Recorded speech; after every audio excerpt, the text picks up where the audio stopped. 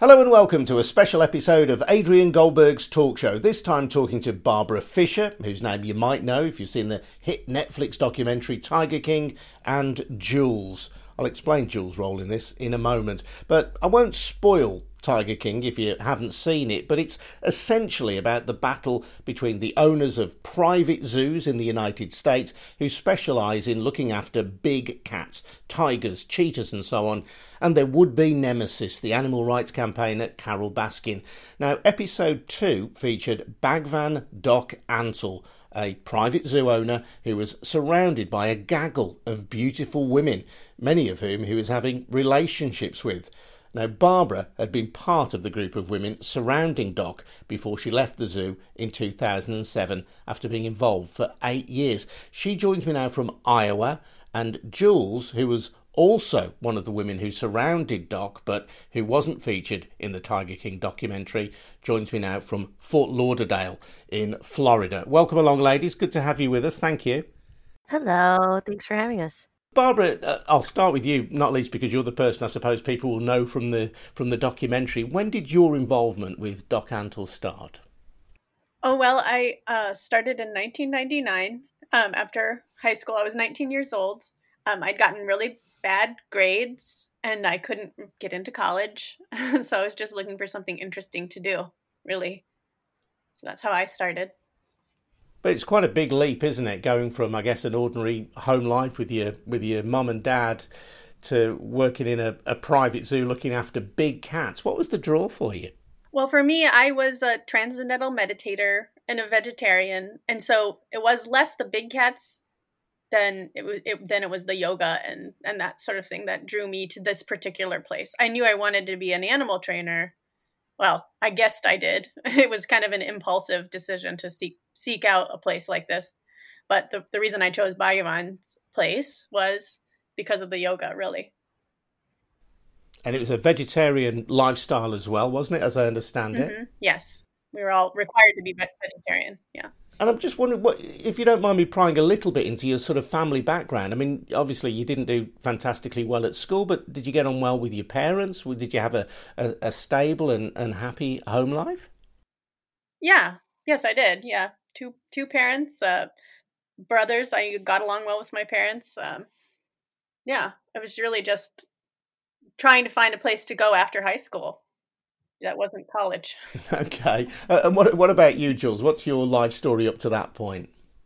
I always wanted to work with animals. I knew I was going to do something with animals. And I was born and raised in Rhode Island, but I spent a lot of time going to Myrtle Beach, South Carolina, because my grandparents lived there. And I got my photo taken with tiger cubs for like $20. And it was a little Polaroid film. Yeah, the little Polaroid camera. I was in 7th grade. I was 12 years old. And I remember after that, I just looked at my mom and I'm like, Mom, I'm going to work with tigers for the rest of my life. Like, that's what I'm going to do. So I pretty much followed them, Doc Antle and the Institute of Greatly Endangered and Rare Species. I followed them until at the end of high school. I did my senior project, whole thesis, year long project on saving tigers. I did my volunteer work at the facility, and I pretty much stalked them until they took me in.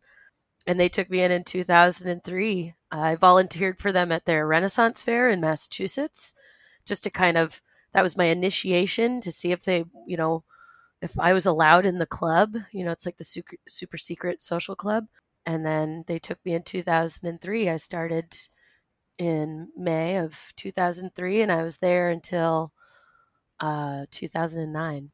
How much time then, Jules, did you and Barbara spend together, as it were? How much did your time overlap? We worked together for, I think, like 4 years. She had been there 4 years prior to me, and then I stayed 4 years after her. Is that right, Bala? I mean, Barb? Yeah. So when I got there, she was actually the first person I met. I actually remember you going out onto the front lawn where we tied out the cats. I remember you with the green cart and the nasty baboons. Oh, yeah. That's how that's how I remember meeting you, as you were carting these 4 baboons around. right in the cart. Mm-hmm. Yeah. That's how I met Barb. And then when I got there and I started, she was actually the first person to start training me and working with me. And so, how old were you when you actually went there, Barbara? You were 19, you say. What year was that? I was 19 in 1999. Mm-hmm. In the documentary, you said your father, your dad, dropped you off there. Yeah, he did. It was kind of like that's how kids got dropped off. They got dropped off by their parents, like we were going to camp. And I think my dad was a little suspicious, especially after the first meeting with Bayvan. Like we sat down in the office area, Mm-hmm. and he had a woman sitting on his lap when he was talking to me and my dad. Yeah, he actually, I think my parents were breaking up at that moment, and they had told me the day my dad and I left, they broke the news, we're breaking up, by the way. So I think my dad wasn't in the best headspace probably to be really critical, maybe. I don't know. But he did say when he was leaving, don't fall in love with your boss. Oh, God. So, yeah. You've said, Jules, that you told your parents you were going to go there, having done the petting session when you were the age of 12. Yeah. Did they express any reservations? Say, come on, you don't really know anything about this organisation. I was always the kid who was never going to be the normal kid in school. So I didn't take my SATs. I didn't plan on going to college because I knew I wanted to work with animals. And I knew I was going to work with exotic animals. It's like that, the book, The Secret, like I just manifested that. And I always believed that's what I was going to do, whether it was working for a zoo or somewhere like Doc's Place. And my parents supported me and my goal, they knew that I was going to be working with animals no matter what. And so they were just happy that I chose somewhere that was, it seemed safe, and my parents had met Doc and met the people there, going and getting photos with the animals and seeing the facility. And, in the beginning, they really were just happy that especially my dad, he was like, oh, take my daughter, make sure she, teach her lots of things. He didn't want to see me stuck in Rhode Island, just doing nothing, or, not going to college, or, getting lost or getting on the wrong path. So he was just excited I was following my passion. And then same situation with Barb. Like once you're there for a little while, then the questions start to come up of like, well, why can't you come and visit me? And why can't we come to the facility? And my parents actually moved to Myrtle Beach. They had rental properties out there. And, I would see them like every couple of months, and we weren't allowed to go see our families. I was always impressed how your parents just kind of like, well, if she's not coming to us, we're coming to her. I mean, they Yep. maintained a relationship Yep. with you no matter what. And I was actually talking to my mom about this the other day, and my mom goes, how come Doc let us be close to you and let us see you and not everybody else? And it actually, I forgot about this, but my dad was actually allowed to go on facility because he was a physical therapist. And China, which was one of Doc's women, she hurt her shoulder really bad, and my dad was her physical therapist. Like I don't remember if she had surgery or what happened, but he did physical therapy with her a couple of times a week. And because my dad took care of her, that kind of let Doc just say, oh, well, your parents are cool, and they'll be the select few that are allowed to, come visit you and stay on property. But that was very rare. Like people weren't allowed to have their families there. And what was your relationship like with your parents then, Barbara, when you were at the zoo? I mean, the first 2 years, I feel like I didn't call them very often just because I was so busy. And I don't know, this was before, when I got there, it was like on the cusp of everybody having a cell phone. I don't think I went home for the first 2 real years that I was there. And then my grandmother died, and that kind of initiated like a yearly going home for me. And the longer you stay there, the more he'll acquiesce to a certain amount of visitation with your parents. You've got that infrastructure laid of being a good employee. Once he needs you around, it felt like he started letting us go more often without too much of an argument, The more loyal you are, the more you conform, and the more loyal you are, and the longer you're there, the more, quote unquote, privileges you get, whether it's vacations or getting to go home or nicer place to stay. Yeah, a nicer place to live, food being paid for, things like that. What were conditions like on the site? Well, I mean, depends on the year. So my first place was a terrible trailer by the E-barn, the elephant barn. Same. Do you remember that? Yep, me too. I stayed there too when I first started with Heather. When I first started, I stayed with a girl that had like Asperger's or something, and she had night terrors, and it was this tiny trailer with like single beds. It's like a travel trailer. And we had to walk across the facility to use like a bathroom and a kitchen that was in another mobile home that was shared with like 20 other people. Not 20, there wasn't 20 people that worked there, but 5 or 6 other people. That trailer was like, I when I was there, at least it had like one working outlet. It had like holes covered by plywood in the floor. It was really awful. And like I said, he said, you have a bathroom. You just have to put a bucket underneath the toilet and then empty that. I was like, well, okay, I'm going to walk all the way across to use the bathroom because I'm not going to do that. And then like the second place was like in the training room. Jules, were you ever in the training room? I never was subjected to the training room. I mean, I think that was slightly better. The cockroaches were far worse. That was the worst. Oh, I know. They were so bad. I mean, they were just all night long. You'd be waking up, cockroaches crawling all over you. Just have to shake them off and try to keep your bedding off the floor, and but that was nicer because you could just walk to the bathroom a few steps, Right. And it was inside, like an actual building. Right, inside a building, a real building, but it was just a converted horse stall. Yeah. That was what it was. In the training room, there was 3 horse stalls. Well, 4, but one was the kitchen. Oh yeah, one was the kitchen. There was one across from the kitchen and then 2 on the other side. And apprentices stayed in there. There was another communal trailer that had 3 bedrooms and a living room. And that's where everyone kind of kept their food. And that was like the communal place. And then there were a couple apprentices that would stay in there. And then there was like the scary trailer that we started in. If there wasn't room, that's where another person would stay.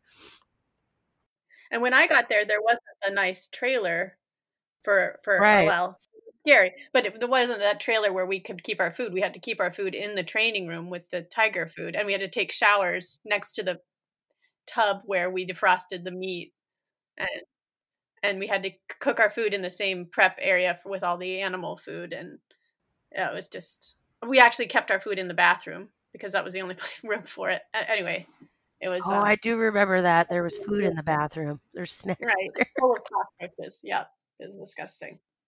Anyway. It does sound truly grim then. You were preparing your own food in the same area as the animal food, and you'd be fending off the cockroaches at night. Right.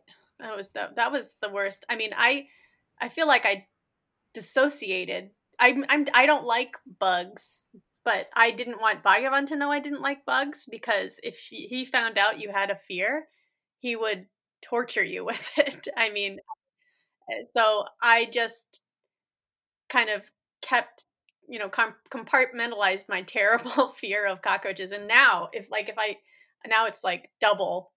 Now I cannot stand the sight of a cockroach. It's like suppressed fear coming out. So thank God there's not many in Iowa. So don't move to Florida. I won't.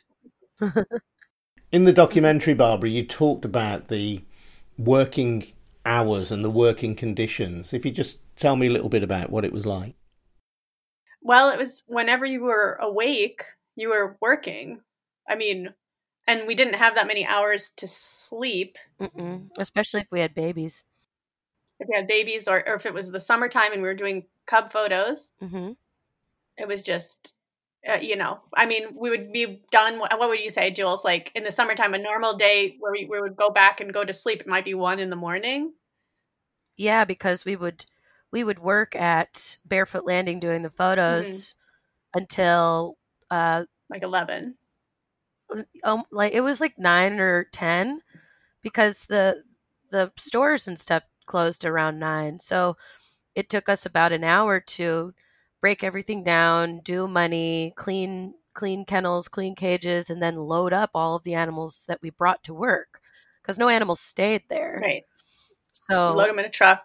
By the time we got home, and then we have to unload them out of the truck, we have to unload the cubs if we have to go feed the cubs, if we have to feed any other animals, hopefully the person that stays home feeds animals. And then by the time we're getting into bed, it had to have been, on a normal day between like 12, sometimes 1 a.m. on a busy day. And then we're getting up, We're getting up at 7 a.m, 6:30 a.m, and, cleaning cages. Yeah. And what kind of pay did you get? We got $100 a week. Sometimes. I got there just as he was really starting to do lots of cub photos. Before that, I think he had done a lot more movies and television sort of thing. And so sometimes, a few times he didn't have any money, and that would be fine, we would be, he would just pay us later, or we would just not get money for that week. But then, then it was more like, you just go up and ask him for your money. And then when I feel like around the time you got there, Julia, he gave me like a credit card, but it was his money. So he didn't pay me at all, but I had this credit card. So if I wanted to get something, I'd just ask him permission to buy something, basically. That felt very extravagant, but ultimately it was kind of infantilizing. And still, I struggle. Like I don't buy things. Like I'm so scared to go buy, like take my own initiative to go buy something. I still ask my husband's permission, and he's like, "You don't have to ask me permission to use the money." Yeah, so that's how eventually it was. One of the saddest moments in the episode in which you featured, Barbara, was when you explained that you were taken to have implants, and this was not a choice that you had made, but that you went along with it because it meant at least you'd get a little bit of rest from this unrelenting work. It wasn't specified in the programme, and tell me it's none of my business if you don't want to answer, but are we talking about breast implants here? Yeah, breast implants. How did that come about then? Well, it was suggested. I wanted to be in the shows, and I wanted to be part of the whole thing. So at first he gave the order to another woman who's no longer there. She's not there anymore, but to ask me to dye my hair blonde, which I said okay, because he liked it. He doesn't like in between colors. He likes dark or blonde hair. And then she brought up the subject of maybe you should get implants. And I kind of brushed it off. I didn't really want to get implants, but she just kept bringing it up. And for my relationship with that woman at that time there was a very sharp power dynamic, between us. She was kind of my direct boss, and it wasn't like a boss's relationship. It would be like, I remember one time she asked me to make a sandwich for her and just stand at the end of the driveway because she was going to come by. And I was standing there for like an hour and a half holding a sandwich, waiting for her to come by. So to say that I volunteered, I went along with what she said. She made the appointments. She filled out my loan paperwork, which I paid for them with this loan. And she was in the room with me for every preliminary meeting as well. So I didn't feel like I had an opportunity to really ask the questions I might ask or say what I really thought, because I was never alone with it. And then I just felt like, I was going to be sleeping for days, and that sounded really great. And it kind of was great, even though I was in pain I'm throwing up from the anesthesia. It was like it was wonderful.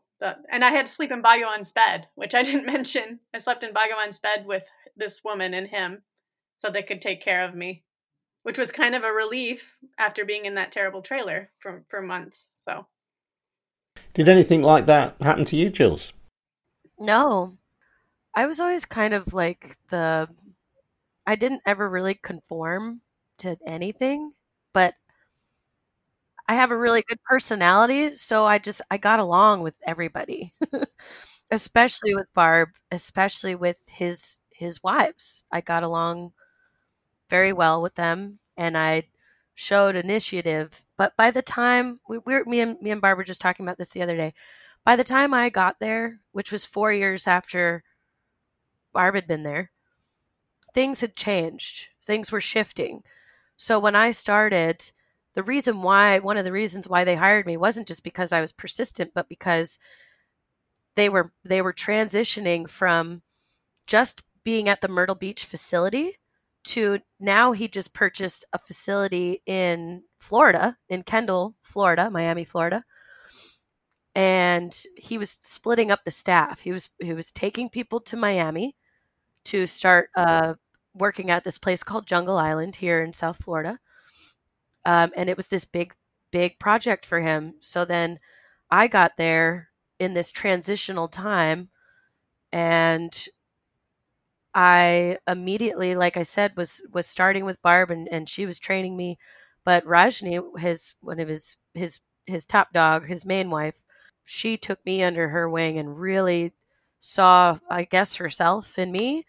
And she made it a point to kind of covet me as like her person. And I, trained me to be her and to be like her and to train like her. And I was with her for the first, when did I go to Miami? The first like 2.5 years. I was there almost 3 years. I was under her wing. I didn't change my name, and everyone around me did, but I don't know why. I liked my name, and I never got too into. I got enough into everything, but not fully there.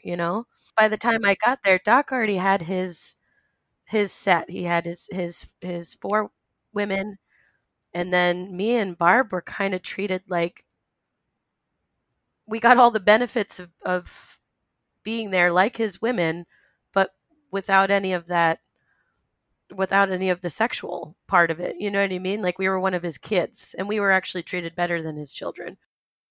You did change your name, did you, Barbara? Yeah, I changed it to Bala. Well, Bhagavan is the one who came up with that name. When you talk about being looked after in his bed by him and his wife, one of his wives, talking about it now, Barbara, that you must acknowledge how odd, to say the least, that sounds. Yeah, I mean, it was a weird. I mean, I ended up leaving for about 6 months. Within a few months of that, it was. That was really weird time. I remember being stuck up there, and he said, "You need to take a shower today after day 2 or 3." And he's like, "And I have to watch you take a shower unless, or, and just in case you pass out or something like that." And I just felt like, can't one of the other people watch me? But I didn't say anything. I feel like when I got there, he was still like a bunch of the women around me ended up as his partners. I mean, we were used for our sex appeal for sure, but we didn't sleep with him. We didn't sleep with him. He did dress us and put us on diets and, make us, look a certain way, but it wasn't for his benefit necessarily directly. It was for, secondary benefit of the appearance that he wanted for his facility of having cute girls, Right. That was like, and I think when you were there, it was maybe him trying to figure out if you were going to be a part of that or not. As you describe it, is very similar to something which is now recognised in UK law, which is a coercive relationship.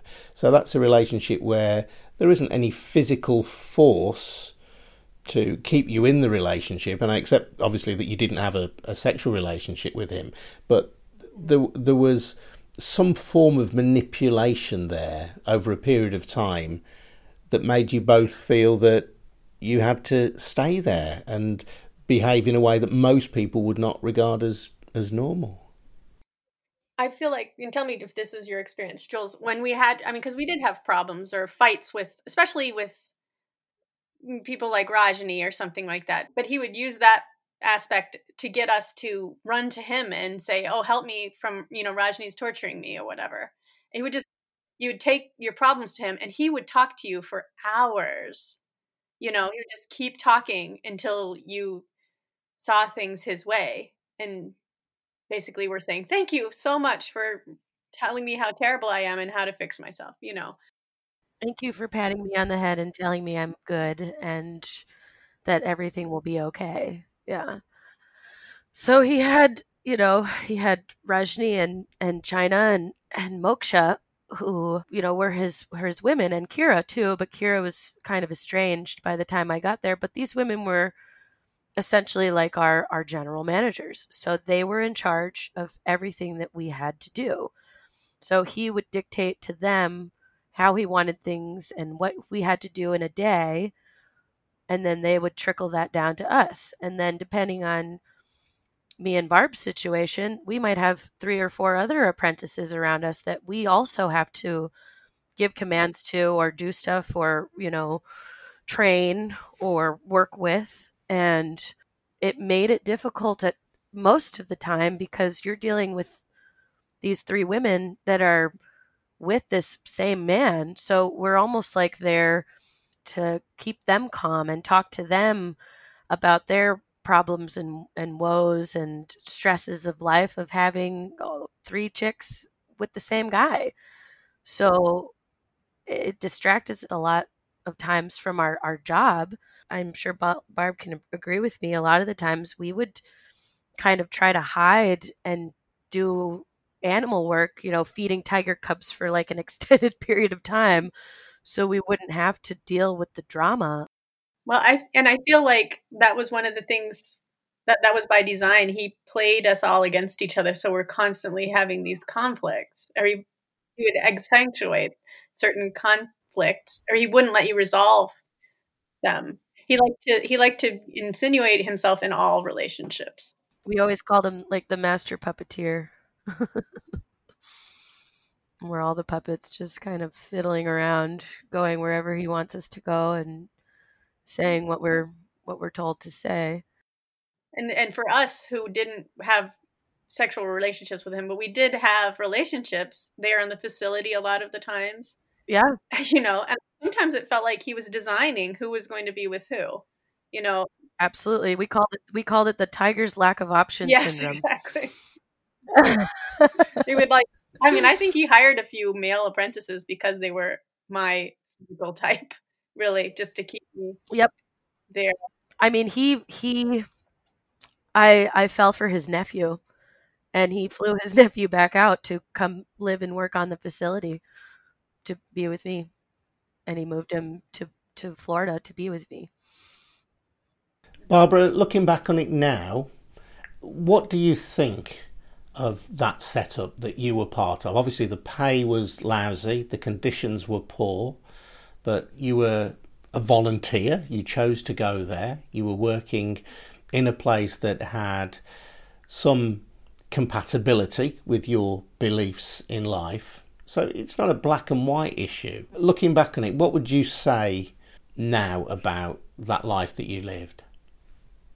Well, I think when we were there, people would say, this is crazy. You shouldn't be doing all this. And we'd say, but we're choosing to do this. But really, we were making that choice because it was the only choice that allowed us to benefit from all the work we had put into it. I mean, it's that sunk cost fallacy, right? When you worked that hard, even for a month, I mean, she's like, you don't want to throw that all in the garbage. So really, I think, sure, we made the choice to not get up and leave, but also he shouldn't have been asking us or telling us that the only way we could be involved was if we gave up everything else. That should never be an option. You should not be able to ask people to do that, I don't think. At this point, I think it just sets it up that how can it not be culty and weird and manipulative, you know? How do you view it, Jules? Man, it was it was the best and worst experience of my life. I think that we got everything that we wanted from that place as far as kind of learning who we were and being taught extreme discipline and working so hands-on and so close with animals that people just do not get to be involved with. But then that negative part, and I agree completely with what Barb is saying, which is it doesn't have to be so controlled. There are ways to be able to work with those animals and do that great work and put in that much effort without having it be so controlled and manipulated to make you feel like you have to be there 24/7 or else you're not a good animal handler or you're not a good cub mom or you're not a good yogi. Like everything that we did, if we weren't 100% dedicated to that task or to what he was saying or what Rajni was saying or whatever, we were basically shunned. Like, oh, well, if you're not going to be 100% here and you want to go see your family, then you don't want to feed tiger cubs anymore. You don't want to learn how to walk cats. You don't want to. So it was very manipulative. So they kind of force you to believe that the only way to work with animals in that close knit environment is to do it that way. Now, mind you have to understand too, this is in a time frame where like MySpace and Facebook and the Gram didn't exist yet, maybe a little bit of MySpace, but social media wasn't a thing. We were all just like kind of getting cell phones and stuff then. There wasn't selfies and all of this stuff around to have us have all of this crazy amount of information around us. We just did what we thought we were supposed to be doing because we wanted to be there so bad working with these animals. And like she said, you're working so hard. So to just be like, oh, screw it, I'm going to leave, or no, this isn't worth it. Like that just, if you have that right personality, it's not in your brain. But for a lot of people, for normal people, they would come in and leave within a couple of days. They were like, oh, screw this, I'm out of here. People would leave in the middle of the night. We had apprentices. We would take bets like, oh, this person's probably going to, they probably won't be here in the morning. Like most people. I went home for my grandfather's funeral and I met this guy named Asa, who is my husband now. I'd known him in high school. I'd known of him in high school. He never spoke to me because he was way cooler than me. But so I met him, and then we began a relationship in that week. And then I kept in contact with him past that point. And I think just having somebody that I was talking to every day that was on the outside that could kind of think through things with me and give me the outside perspective that I was missing helped me to see I don't really want to stay here anymore. At first I told Bhagavan he's going to come and move in. He'll live with us and he'll be part of this too. And so Bhagavan did kind of let me go. He let me go one more time to Iowa to see him. And then he even let him stay on the facility one time. And during that time I got pregnant.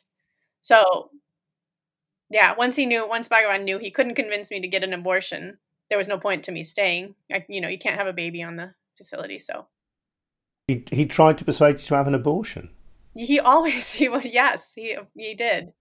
Yes, he did.